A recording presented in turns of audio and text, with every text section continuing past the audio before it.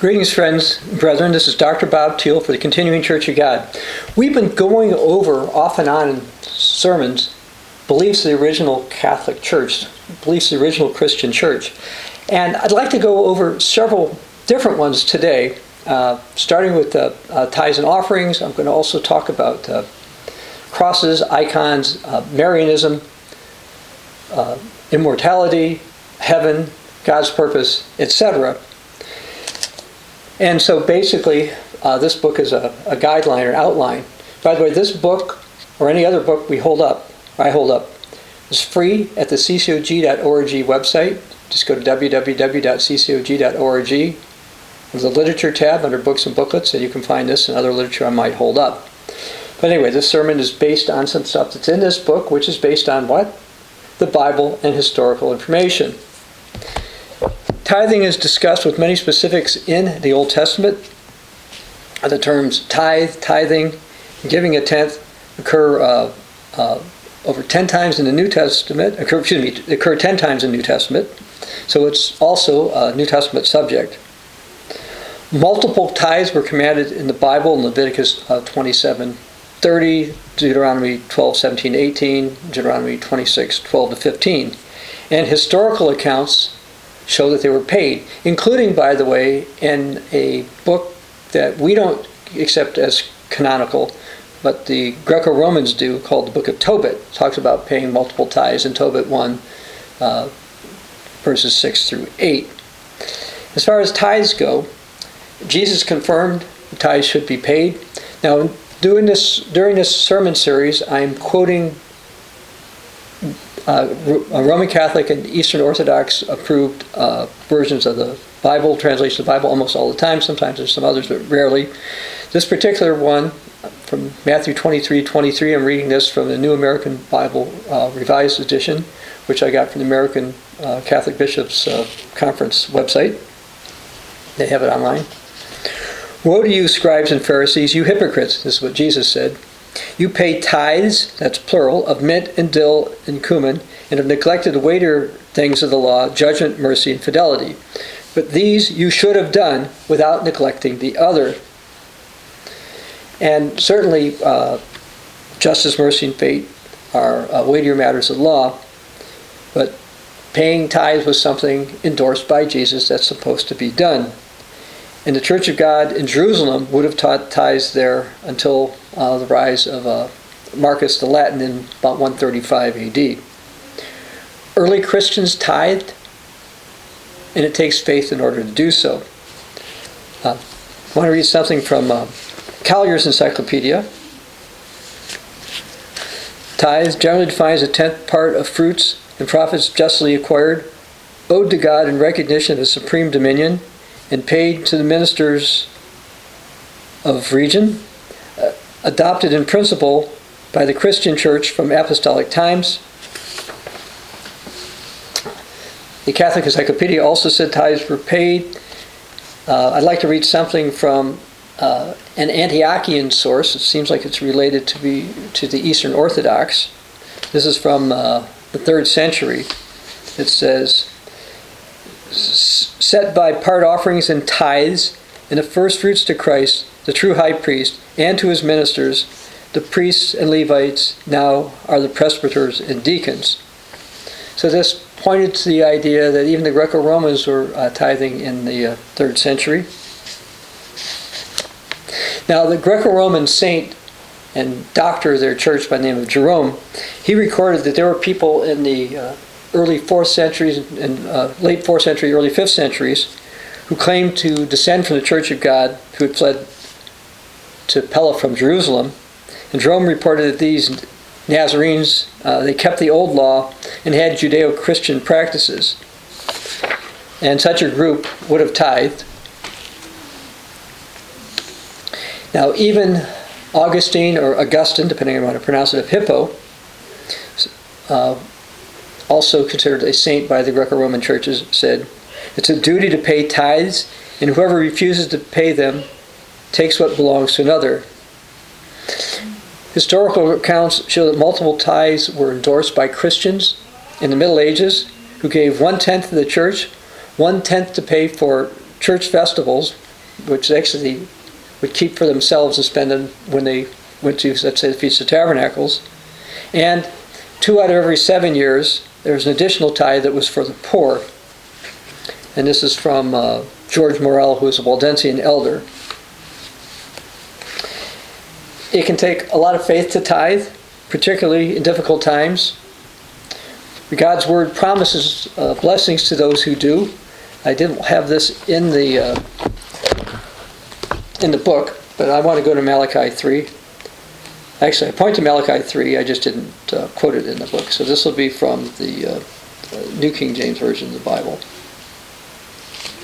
Malachi 3, starting in verse 8, God says, "Will a man rob God?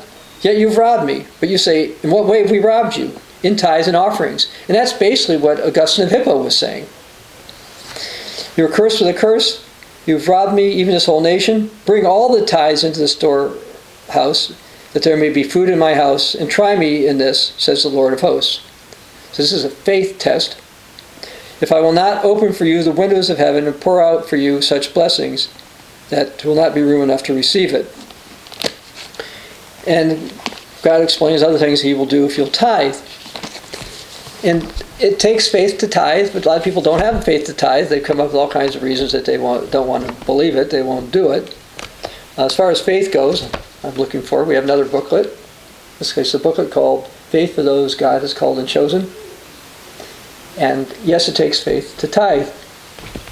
It takes faith to live as a Christian, by the way. We've got another booklet called "Christians Ambassadors to the Kingdom of God," going through more information about how Christians should live. Again, any booklet or book I hold up is available, except for the Bible I hold up, it's available free at the ccog.org website.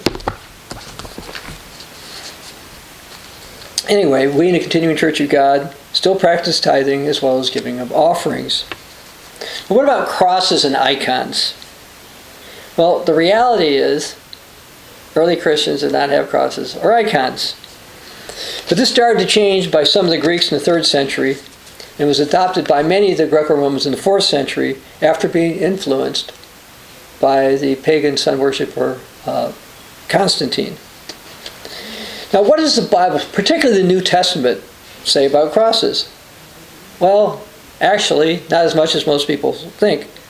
Why? Because it's not certain that that word's ever even in the New Testament. Basically because there's a word from the Greek that has been mistranslated. The word is called staros, which means pole or stake. I'm going to read from BibleSoft's new exhaustive Strong's Numbered Concordance with expanded Greek-Hebrew dictionary.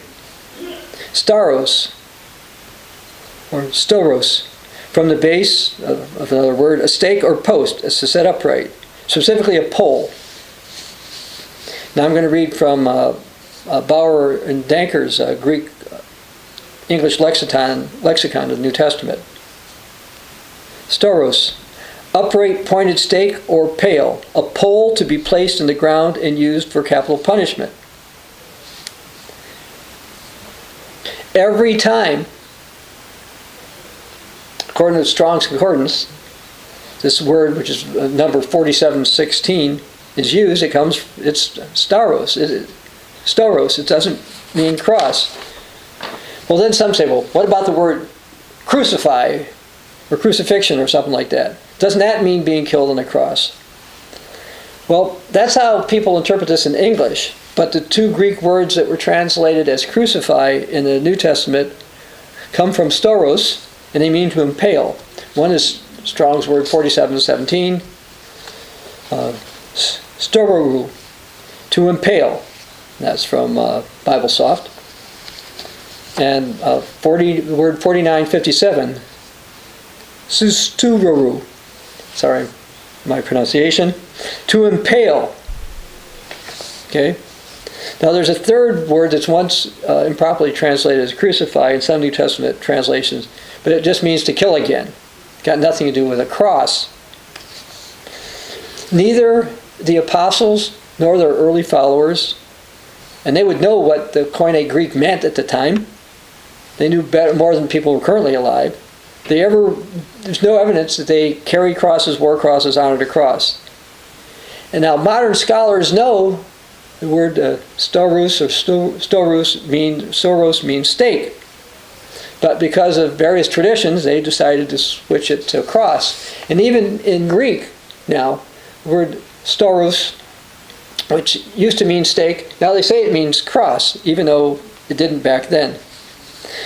Now, in the second half of the 2nd century, there was a Greek writer who was against Christians. His name was Lucian. He wrote something called The Death of Peregrinus. He wrote this about Christians.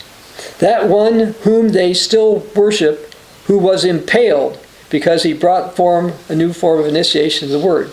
Now, he used this Greek word called anaskolopizion, which means to impale. Impalement implies a single stake, and that was understood by many even over a century after Jesus' death. Now, I want to read something that Polycarp of Smyrna wrote. Now, Polycarp's one who's a statue that somebody came up with, supposed to be him here, or some version of him. He was appointed to be bishop or pastor, overseer, by the Apostle John. He wrote around 135 AD, we think. Let us continually persevere in our hope, in the earnest of our righteousness, which is Jesus Christ, who bore our sins in his own body on the tree. He, like others, referred to Jesus being killed on the tree. Now I'm going to go to the New Testament, Acts 5, verse 30. I'm going to read this from the New Jerusalem Bible, Roman Catholic translation. Acts 5:30. It was God of our ancestors who raised up Jesus, whom you executed by hanging on a tree. Now let's go to Acts 10, verse 39. This will be from the Orthodox Standard Bible, which is the same as the New King James for the New Testament. Acts 10:39. And we are witnesses of all these things which he did both in the land of the Jews and in Jerusalem, whom they killed by hanging on a tree. Let's go to Acts 13, verse 29. Also from the OSB or the New King James. Acts 13:29. But now when they had fulfilled all that was written concerning him, they took him down, that's Jesus, from the tree and laid him in a tomb. But God raised him from the dead. What about Peter? Let's go to 1 Peter. 1 Peter 2, we'll read verse 24. This will be from the Douay-Rheims Bible, Roman Catholic translation. 1 Peter 2:24. Who his own self bore our sins in his body upon the tree, that we are, being dead to sins, should live to justice, by whose stripes you were healed. And I want to go to Galatians 3, starting in verse 13, also from the OSB. Christ has redeemed us from the curse of the law, having become a curse for us. For it is written, cursed is everyone who hangs on a tree. Now the Greek word, let's see how I say that, Julan, translated as a tree above, basically means a tree, a stick, or a piece of timber.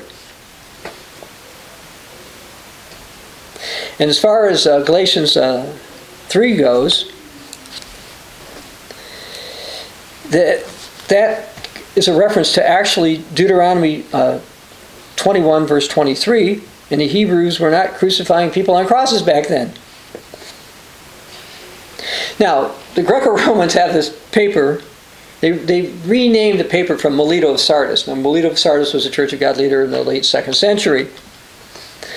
And they named it the Discourse on the Cross. But that's not what Melito wrote in this discourse. He wrote, God, who is from God, the Son, who is from the Father, Jesus Christ, the King forevermore, he that bore up the earth was borne up on a tree. The Lord was subject to ignominy with naked body. God put to death the King of Israel slain. And he also wrote, Melito wrote, he who was hanged on the tree. This is he who took a bodily form of the virgin and was hanged upon the tree, and was buried within the earth and suffered not dissolution. Who put on bodily form in the virgin who was hanged upon the tree, who was buried in the earth, who rose from the place of the dead, and ascended the height of heaven, and sits in the right hand of the Father. He that bore up the earth was born up on a tree. So we see that Melito was repeatedly saying Jesus was born on a tree. Early Christians recognized that Jesus was killed on a tree. Now, in around 135 AD in Jerusalem, there was a group of compromised Roman supporting people who called themselves Christians, that they wrote down what they thought were gospel accounts. Yet, according to a later source, quote, in all this there is no mention of the cross or crucifix. So even Greco-Romans didn't have it back then. Now I want to read an accusation against Christians. It was written around 197 AD. This is supposedly an argument between a heathen named Solicius and someone claimed to be a Christian called Octavius. Why have they, the Christians, no altars, no temples, no acknowledged images? This is from Minucius Octavius. Well, if a cross was used a lot as a symbol, or there are other sacred images or icons for Christians, this would not have been the case. They wouldn't have said that about them. And the same also goes for statues that are supposed to be Jesus. And as far as fixed altars goes, this didn't become a Greco-Roman practice until the 4th century. Now, according to historical records, no real Christians prior to the late 2nd or early 3rd centuries are ever described as carrying an idol, having images of worship services, or wearing a cross. Now, even though some apostates started to do that around this time.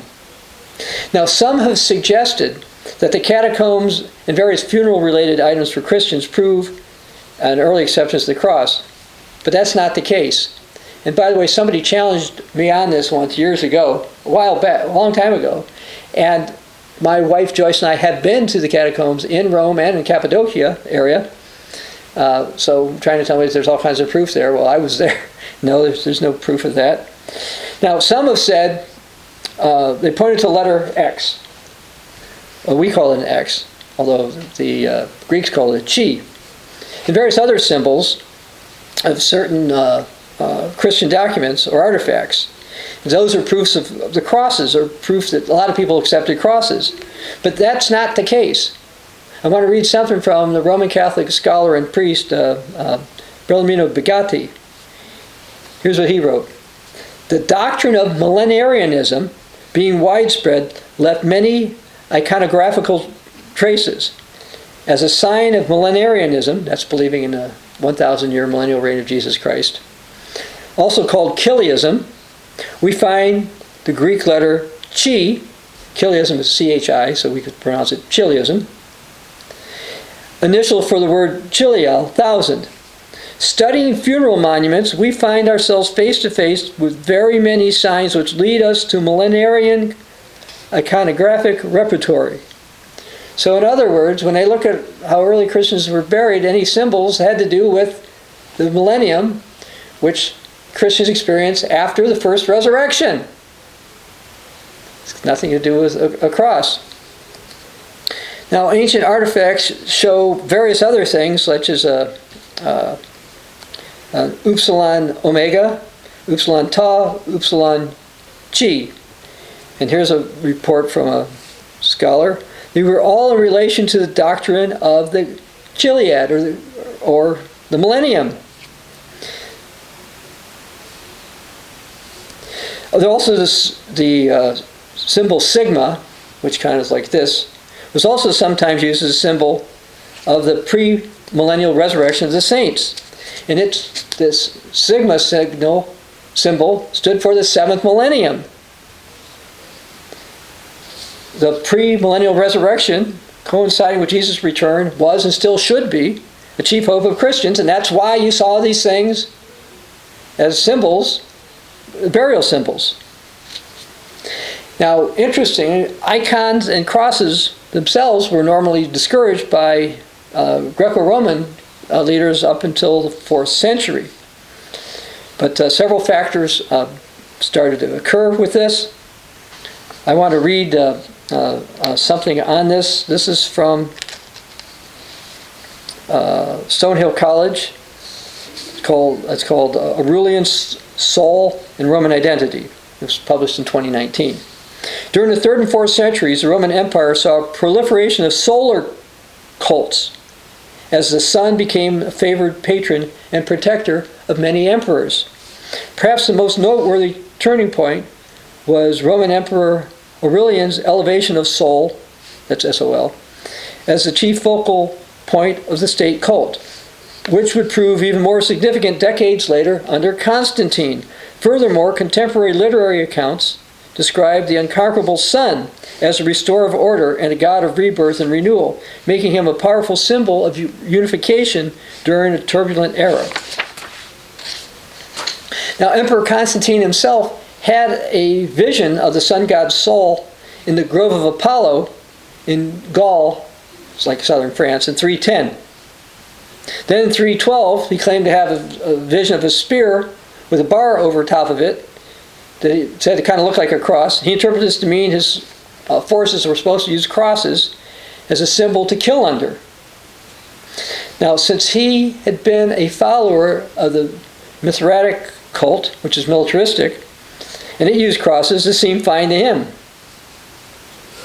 And I should point out that even after his so-called conversion to Christianity, in 312, about 25 years later, he was intentionally buried in a grave originally dedicated to the sun god.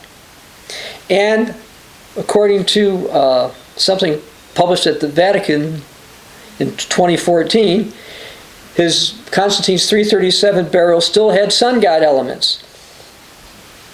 Now anyway, after he won this battle in 312, the Battle of Milvian Bridge, Constantine prepared an arch which contained, quote, no recognizable Christian symbols, but instead portrayed Sol Invictus, whose image occurs 4 times. This Catholic book says, the triumphal arch, completed in 315, was naturally decorated with carvings which corresponded to the ideas of a pagan senate. Now, real Christian leaders do not naturally decorate with pagan images and similar icons. Yet Constantine kept doing that till at least 322, because he had images of the sun god on his coins that late. Now, Constantine's acceptance of icons that he claimed to be Christian, like crosses, that proved pretty popular with the Greeks. And some Latins, though, had problems with it later. Matter of fact, centuries later, it took until 843 for the Roman Church to fully accept idols and icons.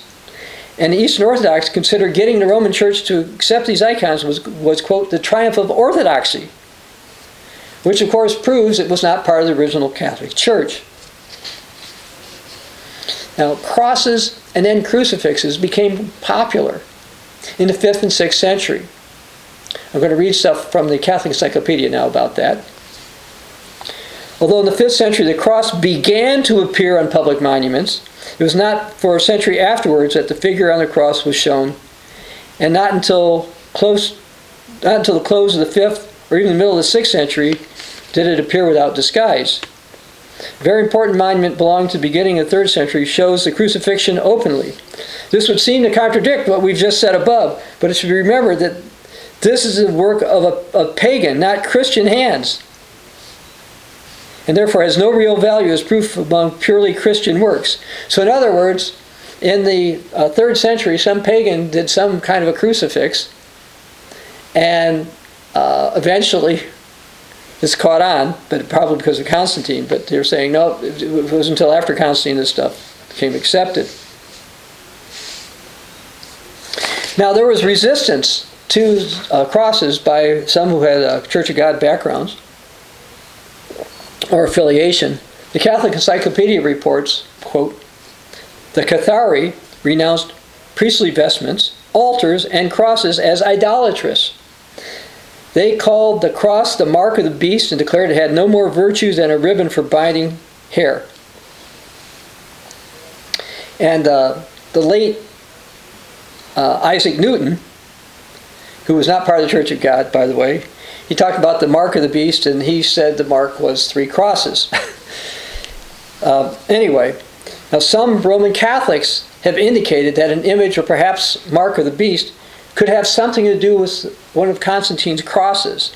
There's a priest by the name of Huchede in the 19th century talked about Antichrist going to make all bear a sign on their right hand or their forehead. What will this sign alone be? We'll find out in time.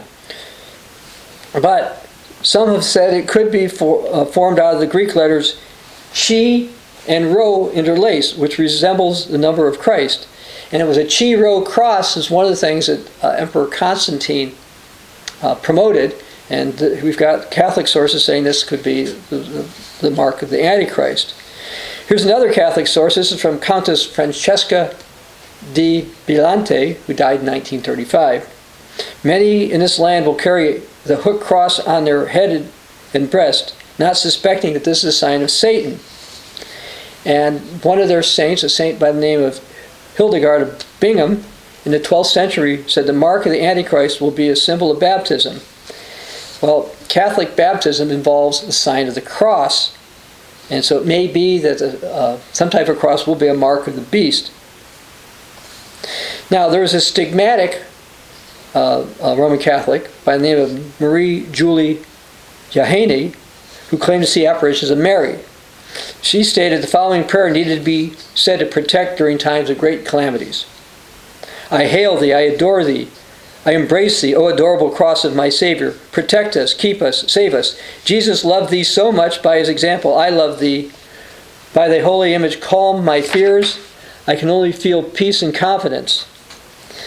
Now, the Bible never indicates that Jesus loved the cross, nor that anybody should adore or venerate it. Marie-Julie Jahenny also claimed that blessed wax candles were necessary for protection from a coming 3 days of darkness, as they'd be the only things that would give light then. Well, it's possible we could see 3 days of darkness again like there was in Exodus 10:21 to 23. There's no scriptural reason to think we need to rely on blessed candles for this. Now that Marie-Julie Jahenny claimed the Virgin Mary stated, always have ready and at hand your objects of protection, your blessed wax candles, your medals, your pictures, and holy objects, from which flow all blessings. It is not possible that Jesus' mother Mary said that. The Bible teaches that blessings flow from God. You can see that's in Genesis 49:29, Deuteronomy 28:2. And protection comes from God. 2 Samuel 22:3, Psalm 62:5-8. It doesn't come from physical objects. Nor were these physical items part of the original Christian or Catholic faith. And so we, the Continuing Church of God, don't believe we should be doing that. Now that being said, we don't believe that the use of crosses by civic organizations like the Red Cross or on various government documents should be avoided by Christians. We do, however, not think they're a true Christian symbol. Now I'd like to read something from something called Second Clement. This is one of the so-called writings of the so-called Apostolic Fathers. It says, for the Lord says, every way my name is blasphemed among the Gentiles, and again, woe unto him by reason of whom my name is blasphemed. Wherein is it blasphemed? And that you don't do the things I desire. Well, original Catholics didn't venerate crosses, images of Jesus, or other icons for religious purposes. You know, it says in 2 Chronicles 2:8, you don't have to go there, heaven of heavens cannot contain him. So it's wrong to think that God can be represented by any statue or icon. And the use of them has caused the true Christian faith to be blasphemed, particularly amongst, for example, the Muslims. I mentioned Mary, and I want to talk a little bit, and candles, I want to talk a little about Marianism and candles and veneration of saints. Now, the original Christian church was respectful of Jesus' mother Mary in the few writings that mention her. For example, you can see something about her in the fragments of Papias, who was a Church of God leader. Anyway, but Mary was not venerated like modern Greco-Romans venerate her. You say, you're just making this up. No, I'm going to read from the Catholic Encyclopedia. This is under an article called Devotion to the Blessed Virgin Mary. Devotion to our Blessed Lady. We do not meet with any clear traces of the cultus of the Blessed Virgin in the first Christian centuries. The earliest unmistakable examples of the worship, we use this word, of course, in a relative sense, of the saints is connected with the veneration paid to martyrs who gave their lives to the faith. The same idea was derived from the cult of angels, which, while pre-Christian in origin, so in other words, pagan origin, seems to have been only a sequel of some such developments that men turned to implore the intercession of the Blessed Virgin.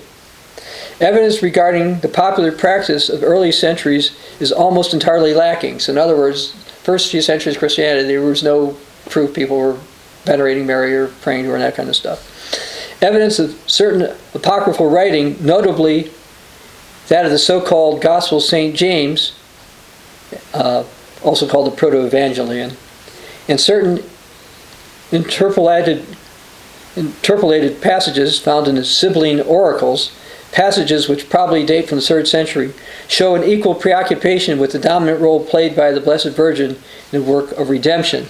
So in other words, they're saying this false Gospel of James, which they say James didn't write, kind of talks about it, didn't seem to pop up in the 2nd century. Then the Sibylline oracles, the Sibyls were kind of women who the pagans actually went to find out what was going to happen in terms of prophecy. And they say that started to talk about Marianism in the 3rd century. Anyway, continuing the Catholic Encyclopedia, the existence of the obscure sect of the Collyridians, whom St. Epiphanius, died 403, denounces for their sacrificial offering of cakes to Mary. Epiphanius laid down the rule, let Mary be held in honor, let the Father and Son, Holy Ghost be adored, but let no one adore Mary. Yet, even though Epiphanius, one of their saints, that don't end up adoring Mary, people ended up doing it. Now, I want to read something else from another Catholic source. The Hail Mary did not exist as we pray it today. The word Jesus was not added until the 14th century, and the second half of the prayer came still later. So don't think this Hail Mary thing was original, because I know I've read Catholics, priests say, oh, it's original, it's from the Bible. No, it was not something people were doing. Now I'd like to read something basically related to candles. This is from the Greco-Roman bishop by the name of Lactantius. He wrote, the same blindness everywhere oppresses wretched men, for as they do not know who is the true God, so they know not what constitutes true worship. Therefore they kindle lights to him, as though he were in darkness. But if they were able to conjecture or to conceive in their minds that those heavenly goods are, the greatness of which we cannot imagine, while we're still encompassed with an earthly body, they would at once know that they're most foolish in their empty offices, with their empty offices. Or if they would contemplate the heavenly light, which we can call the sun, they will at once perceive how God has no need of their candles, who himself has given so clear and bright a light for the use of man. So he was objecting to candles using as part of worship, and pretty much every Orthodox church, Eastern Orthodox church I can remember going into, they have candles there you can buy and light. In most Roman Catholic churches I've seen this as well. And this is done by Greco-Romans for Jesus, Mary, various saints, and other reasons. It was shortly after the rise of Emperor Constantine that candles were adopted by Greco-Romans. And I want to read this also from the Catholic Encyclopedia. We need not shrink from admitting that candles like incense and lustral water were commonly employed in pagan worship. and in the rites paid to the dead. But the church from a very early period took them into her service, just as she adopted many other things indifferent to themselves, which seemed proper to enhance the splendor of religious ceremonies. Eusebius speaks of pillars of wax, which Constantine transformed night into day. So Constantine, they're saying him, he used wax, he was using candles, some type of candle, some kind of light. So this is 4th century stuff.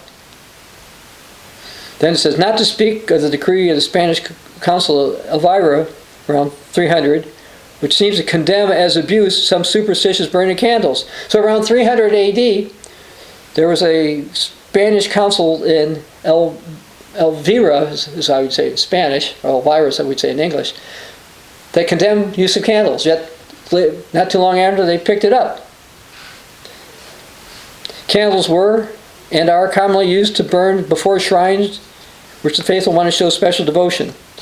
The candle burning its life out before a statue is no doubt felt in some ill-defined ways to be symbolic of prayer and sacrifice. So people think they're doing good, but they're not. So we do not light candles for Jesus or Mary or that kind of stuff. And we don't believe it's biblically proper to, quote, enhance the splendor of religious ceremonies by adopting paganism or pagan practices. I want to read a warning about that from the Bible. This will be from Deuteronomy chapter 12.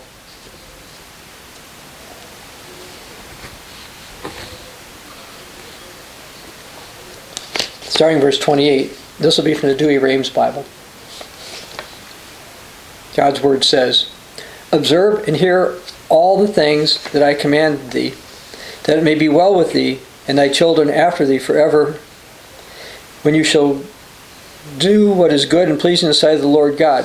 When the Lord your God shall have destroyed before your face the nations which you go to possess, when you possess them and dwell in their land, beware lest thou imitate them after they are destroyed at thy coming, and lest thou seek after their ceremonies, saying, as these nations worship their gods, so will I worship. So don't say, oh, this looks really great how they worship their God. It adds splendor. We should do this. I says, don't do that. Thou shalt not do in like manner to the Lord thy God, for they have done to their gods all abominations the Lord abhors, offering their sons and daughters and burning them with fire. Would I command thee that only thou do to the Lord? Neither add anything nor diminish.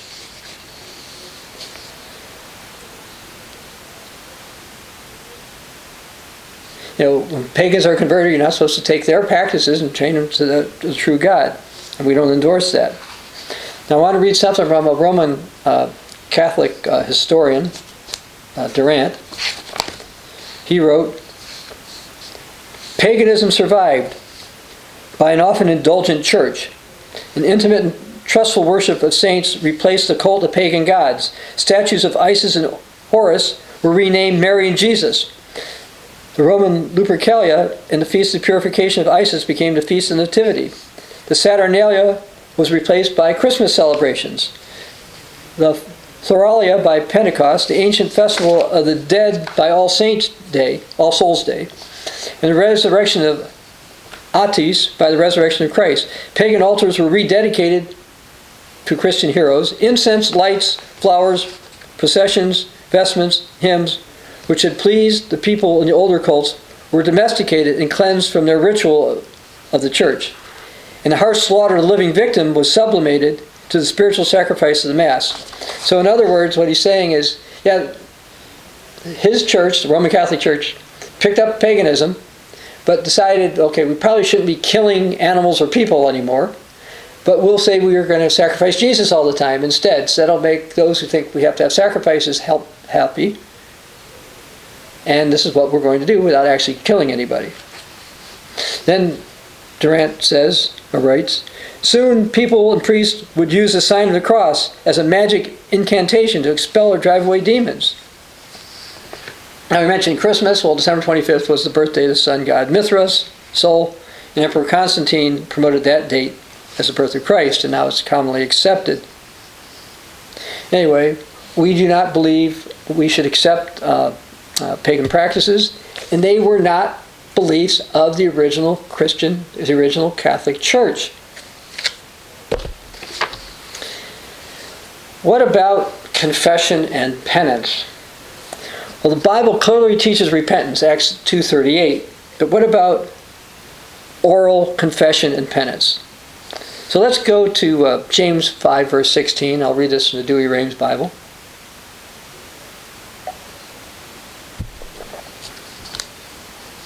Confess therefore your sins one to another, and pray for one another, that you may be saved. For the continual prayer of a just man avails much.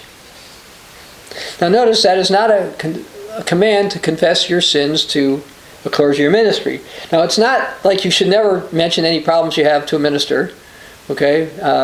But this was not a command in the Bible to confess everything you've done wrong to a priest, which is what you're told to do if you're, for example, Roman Catholic. I was told to do that when I was younger.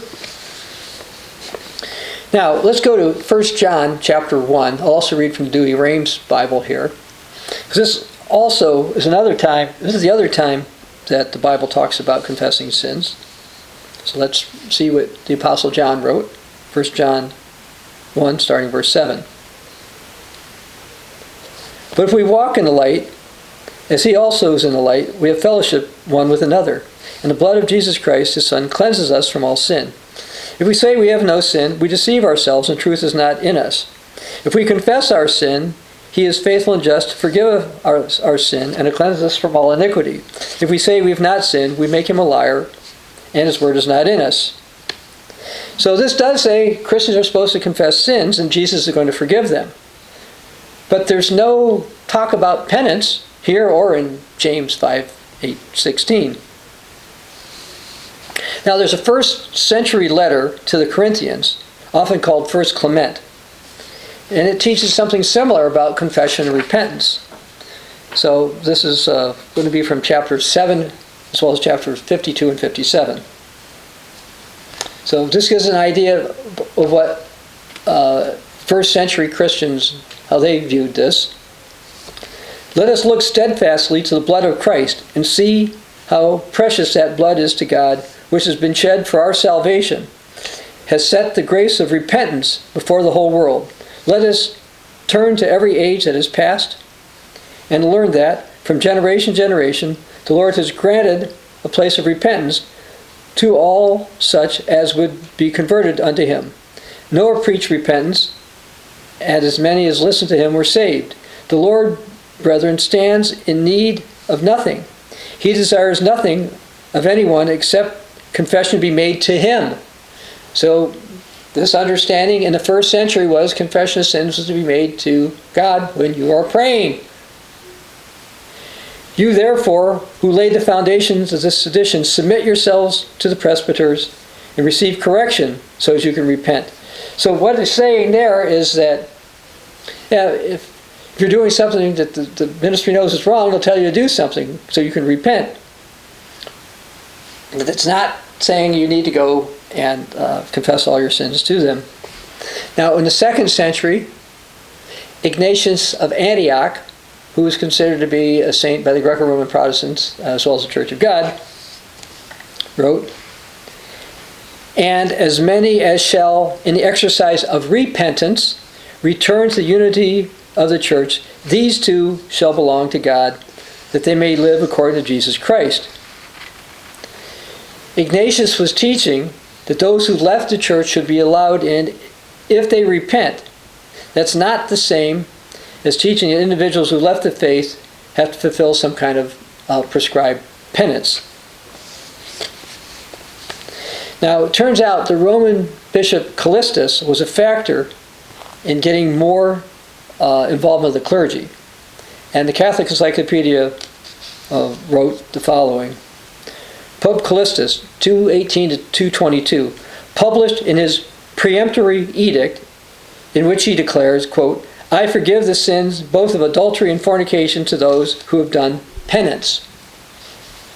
Now, because of Callistus's decrees and actions, Tertullian, after he discontinued fellowship with the Roman Catholic Church, sarcastically dubbed Callistus our good Pontifex Maximus. That was considered to be an insult, the bishops of Rome didn't take the title of Pontifex Maximus until the end of the 4th century. And Callistus himself was corrupt, by the way. He allowed wealthy people to have women to get abortions, etc., and did various other things that were wrong, and he was blasted for this. And the Church of Rome realizes that Callistus was corrupt, but he was the one, supposedly, who came up with confession and penance, or at least with penance. Now, according to the Greco-Roman saint and Bishop Augustine, oral confession to a priest was not required practice in the 4th or 5th century. Instead, he advised people to pray to God instead for forgiveness. Here's what he wrote. This is in his Sermon to the Catechumens on the Creed, chapter 15. Forgiveness of sins. You have this article of the Creed perfectly in you when you receive baptism. For the sake of all sins was baptism provided. For the sake of light sins, without which we cannot be, was prayer provided. What has the prayer? Forgive us our debts as we forgive our debtors. Once for all, we have had washing in baptism. Every day we have washing in prayer.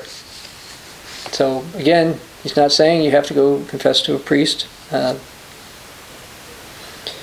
Now, the Catholic Encyclopedia has pointed to John 20, verse 23 as proof that oral confession to priests was supposed to be made. So I want to go and read that passage, and I'm going to read it starting in verse 21. You can go there and follow along. This is John 20, verses 21 to 23. And I'm going to read this from the New Jerusalem Bible, a Roman Catholic translation. And he, that's Jesus, said to them again, "Peace be with you. As the Father sent me, so I am sending you." After saying this, he breathed on them and said, "Receive the Holy Spirit." Verse 23. If you forgive anyone's sins, they are forgiven. If you retain anyone's sins, they are retained. Now, what's the problem with citing this as proof private confession before the priest started from the beginning? Well, for one, no early leader in the Church of God, or Greco-Roman Catholic churches, believed this meant that Christians were supposed to confess their sins to a priest who would prescribe them penance. This is clear from early church history as well as from the current catechism of the Catholic Church. Now, before getting to that, I want to go into how the Church of God has historically explained John 20, verse 23. This is from Correspondence Letter 032. Some try to use John 20:23 to prove that persons in ecclesiastical offices have the power to forgive sins. This verse reads, "If you forgive the sins of any, they are forgiven. If you retain the sins of any, they are retained." New King James Version. However, it does not mean that mere men can actually forgive sins in a spiritual sense. God alone can forgive sins. Mark 2:7-10, Luke 5:21-24. Christ spoke these words to his future apostles in the context of church authority he was giving them. See John 20:21, which I just read. The power to disfellowship those who were dissenters or heretics. 1 Corinthians 5:2, 1 Timothy 1:20, and to bring them back to the congregation. And that is how early professors of Christ seem to understand the church's authority, along with the fact that the church had the right to mark dissenters, as you can see in Romans 6:17. And that's what Ignatius of Antioch was talking about. And he was an early 2nd century Christian, probably started, maybe he's a Christian from the 1st century, probably. Anyway, forgiveness was allowed regarding marking somebody or disfellowshipping them. Despite this, the Council of Trent in the 16th century declared the following. Canon 6. If anyone denies either the sacramental confession was instituted or is necessary to salvation of divine right, or says that the manner of confessing secretly to a priest alone, which the Church has ever observed from the beginning, and does observe, is alien from the institution and command of Christ, and is a human invention, let him be an anathema. Okay, so that sounds really strong. I mentioned the Catechism of the Catholic Church. I happen to have a copy of it. And here's what item 1447 says. And by the way, if you don't have a copy of the Catechism of the Catholic Church, you can go to vatican.va and find it. You can find this online. Here's what the Catechism of the Catholic Church says in number 1447. Over the centuries, the concrete form in which the Church has exercised this power received from the Lord has varied considerably. It's got to do with confession. During the first centuries, the reconciliation of Christians who had committed particularly grave sins after their baptism, for example, idolatry, murder, or adultery, was tied to very rigorous discipline, according to which penitents had to do public penance for their sins, often for years before receiving reconciliation. Well, that wasn't actually done by true Christians, but again, notice it's something it takes years, as opposed to if you go to confession as a Roman Catholic, which I did as a child, they just tell you to recite certain prayers a bunch of times. It doesn't take years, it takes minutes. Anyway, to this order of penitence, which concerned only grave sins, one was only rarely admitted, and in certain regions, only once in a lifetime. During the 7th century, Irish missionaries, inspired by the Eastern monastic tradition, took to continental Europe the private practice of penance, which does not require public, prolonged completion of penitential works before reconciliation with the Church. So what we see now happened in the 7th century, even though the Council of Trent, which is from the 16th century, said, no, this is from the beginning. It wasn't. Anyway, continuing with the Catechism of the Catholic Church. From that time on, the sacrament has been performed in secret between penitent and priest. This new practice envisioned the possibility of repetition, and so opened the way to regular frequenting of this sacrament. It allowed the forgiveness of grave sins and venial sins to be integrated into one sacramental celebration. It mainlines this form of penance that the Church has practiced down to this day. So obviously it changed. The Council of Trent says if you say it was not original, you're an anathema. But those are the facts.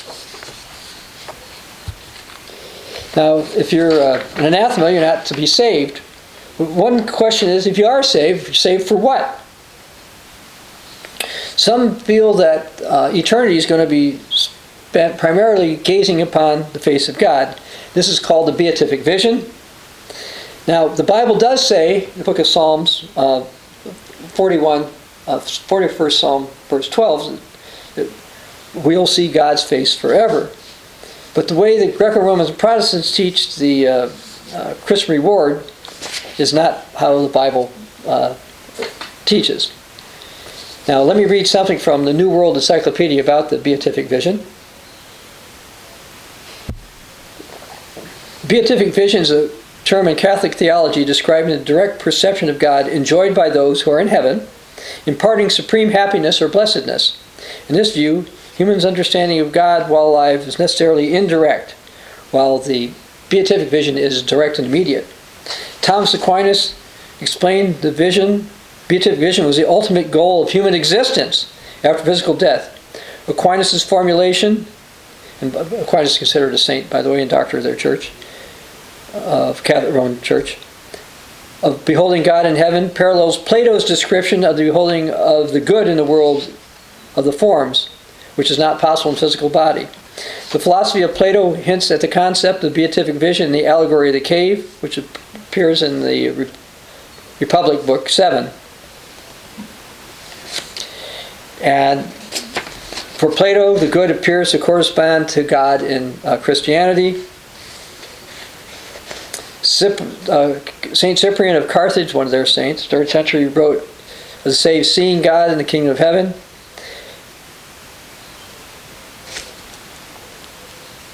How great will your glory and happiness be, allowed to see God and honored and sharing the joy of salvation, eternal light from Christ, your Lord and God. In 13th century, Aquinas So again, that's the ultimate goal of human life. And so this was not an original view either. And basically those who believe it think that this is the end goal, the hope of salvation, and it's seeing God's going to fulfill them with His happiness or their own happiness. Now, the Church of God does not agree with that. Here's something published in the Good News magazine, 1974. If eternity is to be spent gazing blissfully into God's face or having our every wish immediately fulfilled, as many religions teach, after a few months or maybe a few octillion years, doesn't matter, life would get boring. And once it got boring, it would be sickeningly, fiendishly terrifying. But our eternal Father has a better idea. He's designed a plan which eternity will not grow progressively more boring. But as unbelievable as it sounds, eternity will grow progressively more exciting, more scintillating, and more enjoyable as each eon follows eon.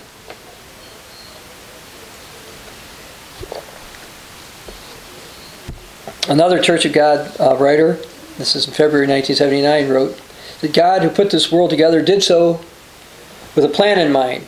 The plan was not the hopeless nirvana of one major religion of the world which promises to become an unconscious part of the great whole with nothing, no worries, no anything, which will have no individual consciousness forever. It's not the bliss of slumbering in a hammock or just walking around with a halo or being fed by voluptuous maidens forever. The promise of the followers of Allah are assured. Strumming on a harp, which seems to be the promise of the majority of Protestant groups. And it's certainly not the promise of finally being able to look in the face of God and appreciate the beatific vision, whatever that is, as a promise of those who follow the Catholic faith.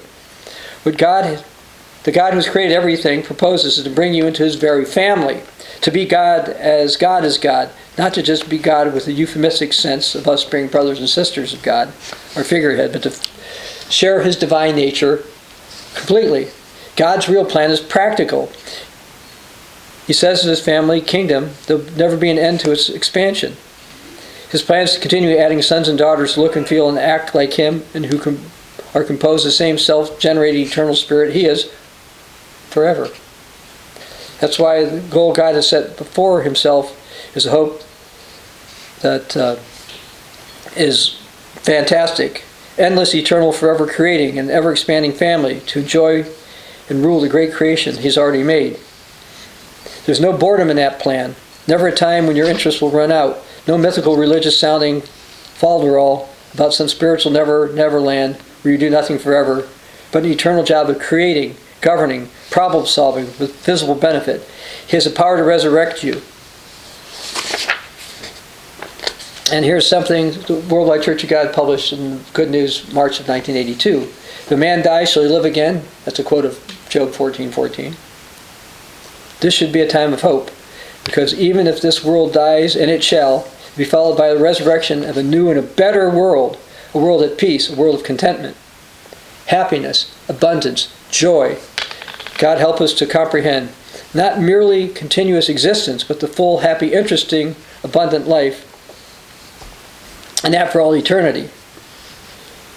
Now, eternity is going to be better not just because the saints are turned from mortal to immortals, you can read in 1 Corinthians 15:54. It will be better because God's only going to change those who are willing to obey Him and build character, because we can reign with Him. Us looking at God of itself doesn't make eternity better. We have a booklet called The Mystery of God's Plan. Why did God create anything? Why did God make you? Go into more depth about this. Again, this is available at the ccog.org website, like this or the other ones I've held up. Now I want to go to Colossians 1. Colossians 1.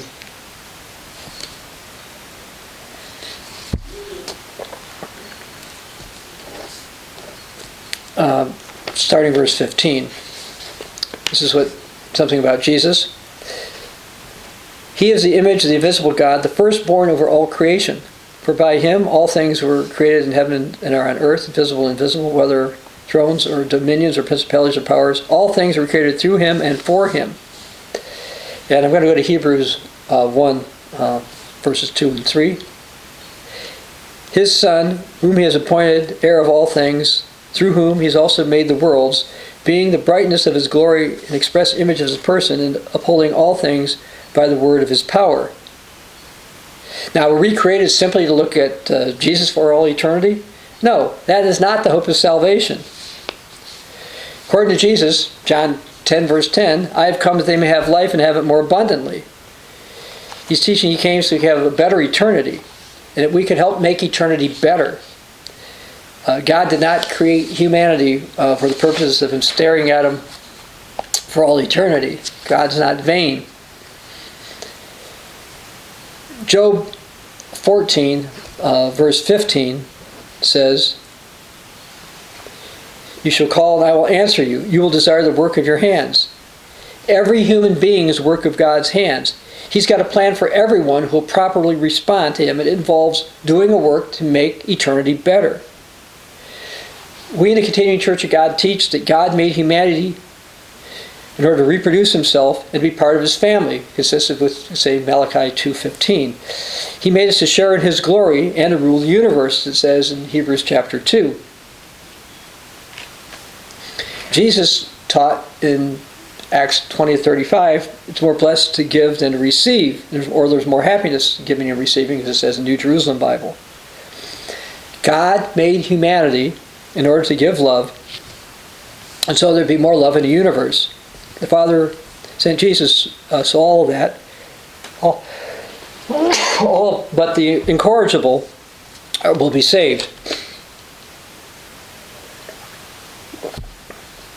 We, the Continuing Church of God, believe that God made humans so each could give love in a unique way to make eternity better for ourselves and everyone else. How do we do this? By living by faith and obedience in this life. Christians themselves will later be changed and perfected at the first resurrection in order to love better and make eternity better. In 1 Corinthians 15:51, Apostle Paul called this a mystery. And those who are currently not Christian, not true Christians, will have this opportunity after the resurrection. I want to hold up two books about this. One, Universal Offer of Salvation. This talks about God's plan is not just for us now, but those who will be called later. But the one that talks more about plan for us is also called The Mystery of God's Plan. Why did God create anything? Why did God make you? Again, these are available at the ccog.org website. There's a lot of people do not understand God's purpose and what God's doing. What about immortality? What about heaven? In Ezekiel 18, verse 4, I'm going to read this from the Septuagint. It says, all souls are mine, as the soul of the Father, also the soul of the Son. They are mine. The soul that sins, it shall die.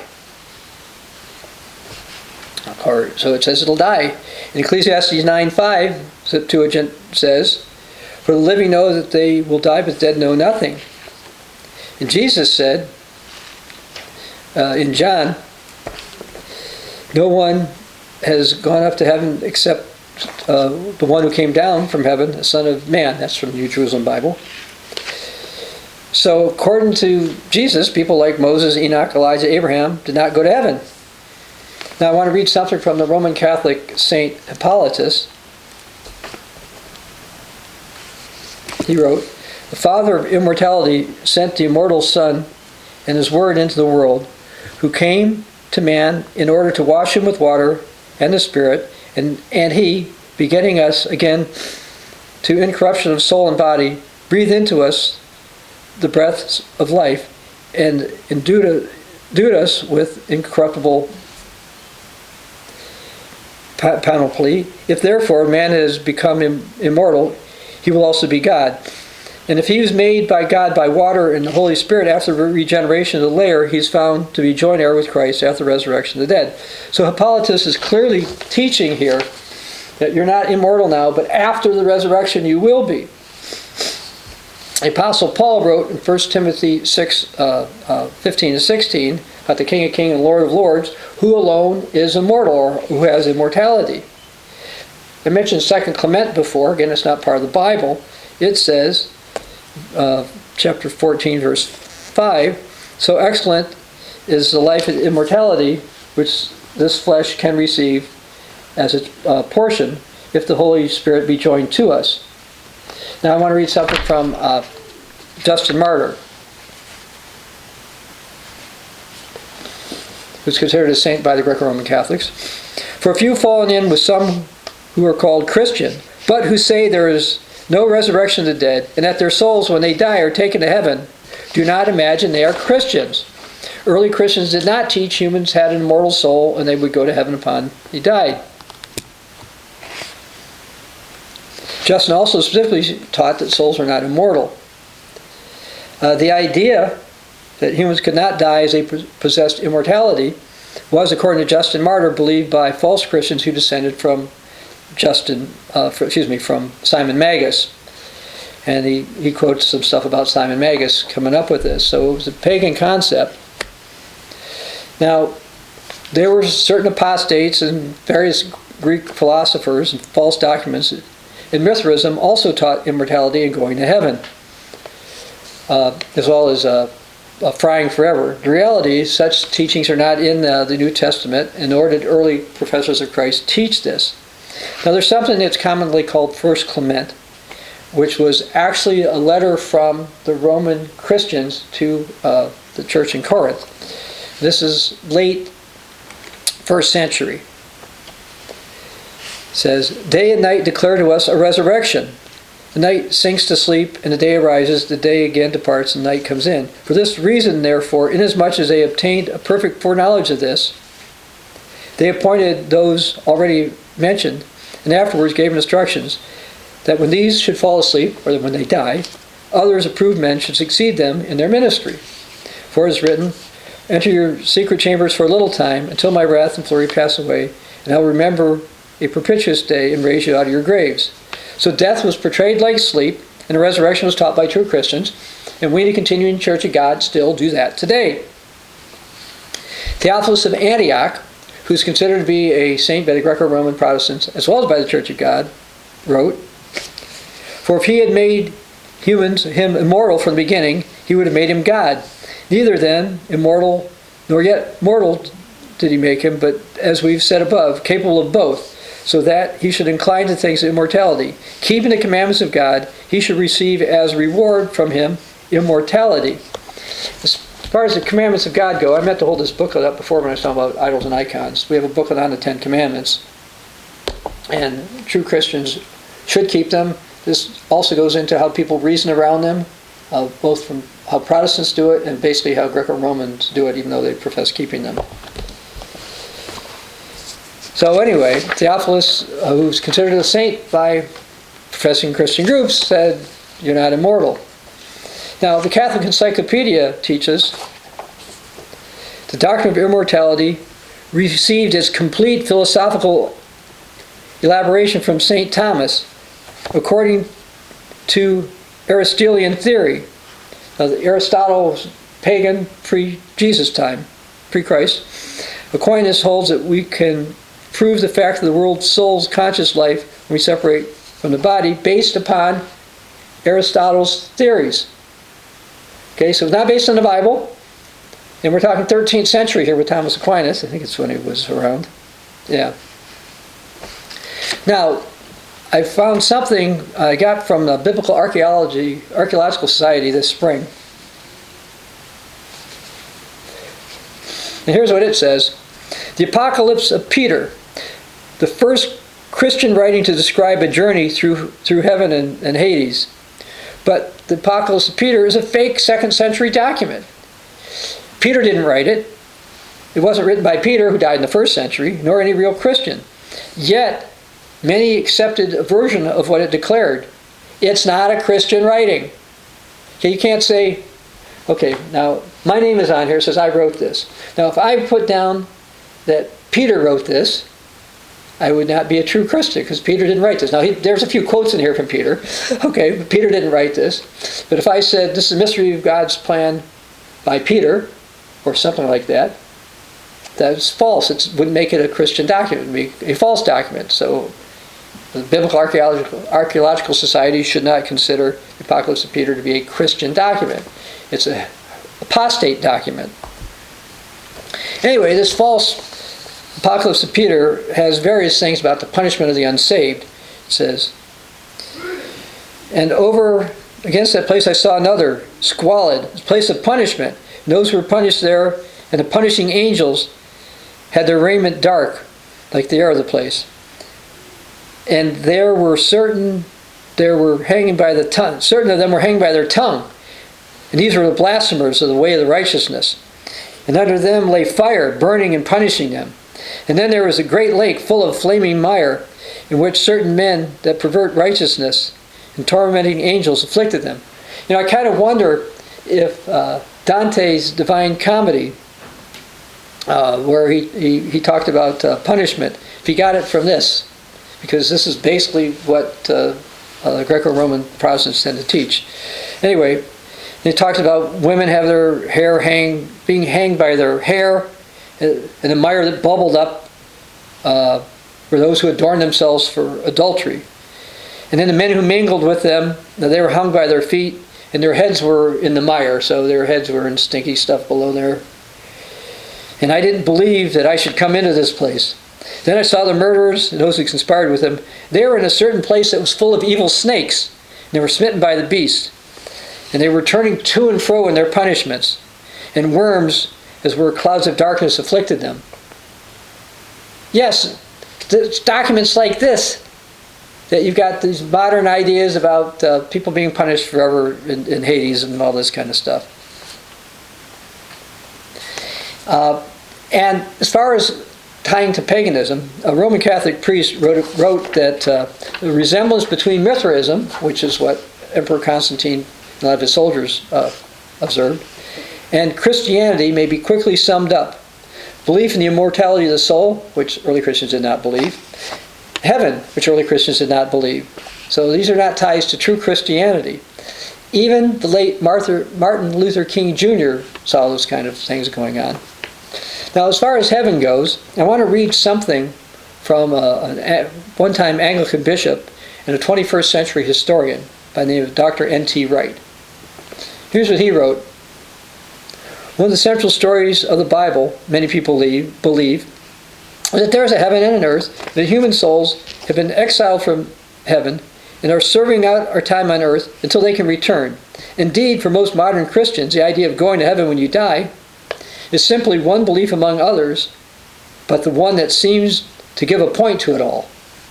But the people who believed in that kind of heaven when the New Testament was written were not early Christians. So, in other words, people who believed this when the New Testament was written weren't Christians. They were called, quote, Middle Platonists. Okay, these were Greek people, Greek philosophers who were pagans. They were not Christian.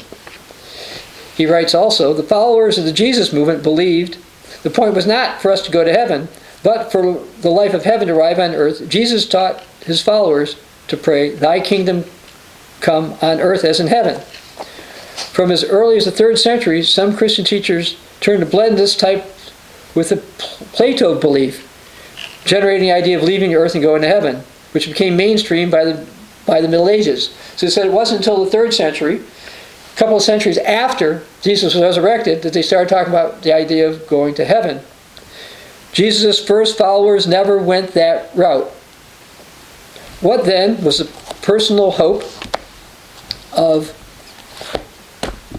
Jesus' followers? Ultimately, resurrection, a new and immortal body in God's new creation. But after death and before a final reality, a period of blissful rest. Wright also wrote that what they were looking for was the coming kingdom of God, and that they would strive to live a proper Christian life in this age so they could become part of that kingdom. And I'm holding up a booklet we have called The Gospel of the Kingdom of God. It's available at the ccog.org website. Not only can you find it in the literature tabs under books and booklets, if you go further down, you can find it listed in over 100 different languages. If you or some loved ones prefer to read it in other languages. Anyway, the modern doctrine of going to heaven upon death was simply not an original teaching. Was not what early Christians taught. Christians taught the resurrection, that they would reign with Jesus for 1,000 years when we returned. You can read about that in Revelation 20, verses 4 to 6. And we, in the Continuing Church of God, keep with that original Catholic belief until this day. And as I mentioned, the symbols on funeral markings, such as this, meaning chi, or for 1,000, or sigma, meaning 7,000, those were the type of things Christians used, and not really as they weren't icons, but just sometimes be associated with their grave. But sadly, because of the influence of pre-Christian Plato, false documents, sun god worshipping Emperor Constantine in the 4th century, many pagan ideas became adopted by the Greco-Romans, out of whom the Protestants popped up. As far as the Protestants go, there's one more book I was going to hold up, which is here. We in the Continuing Church of God are not Protestant. We have a book called Hope of Salvation. So you can learn why we're not Protestants. It's a fairly thick book. If you're willing to do research and believe the truth, you should want to read this. Anyway, in summary, early Christians did believe in tithing and tithes, and they gave offerings. They didn't wear crosses. They didn't have icons. They didn't have statues of Jesus. They were not venerating Mary. They weren't lighting candles. They didn't venerate saints. They were not going around confessing their sins to priests. They did not teach a beatific vision.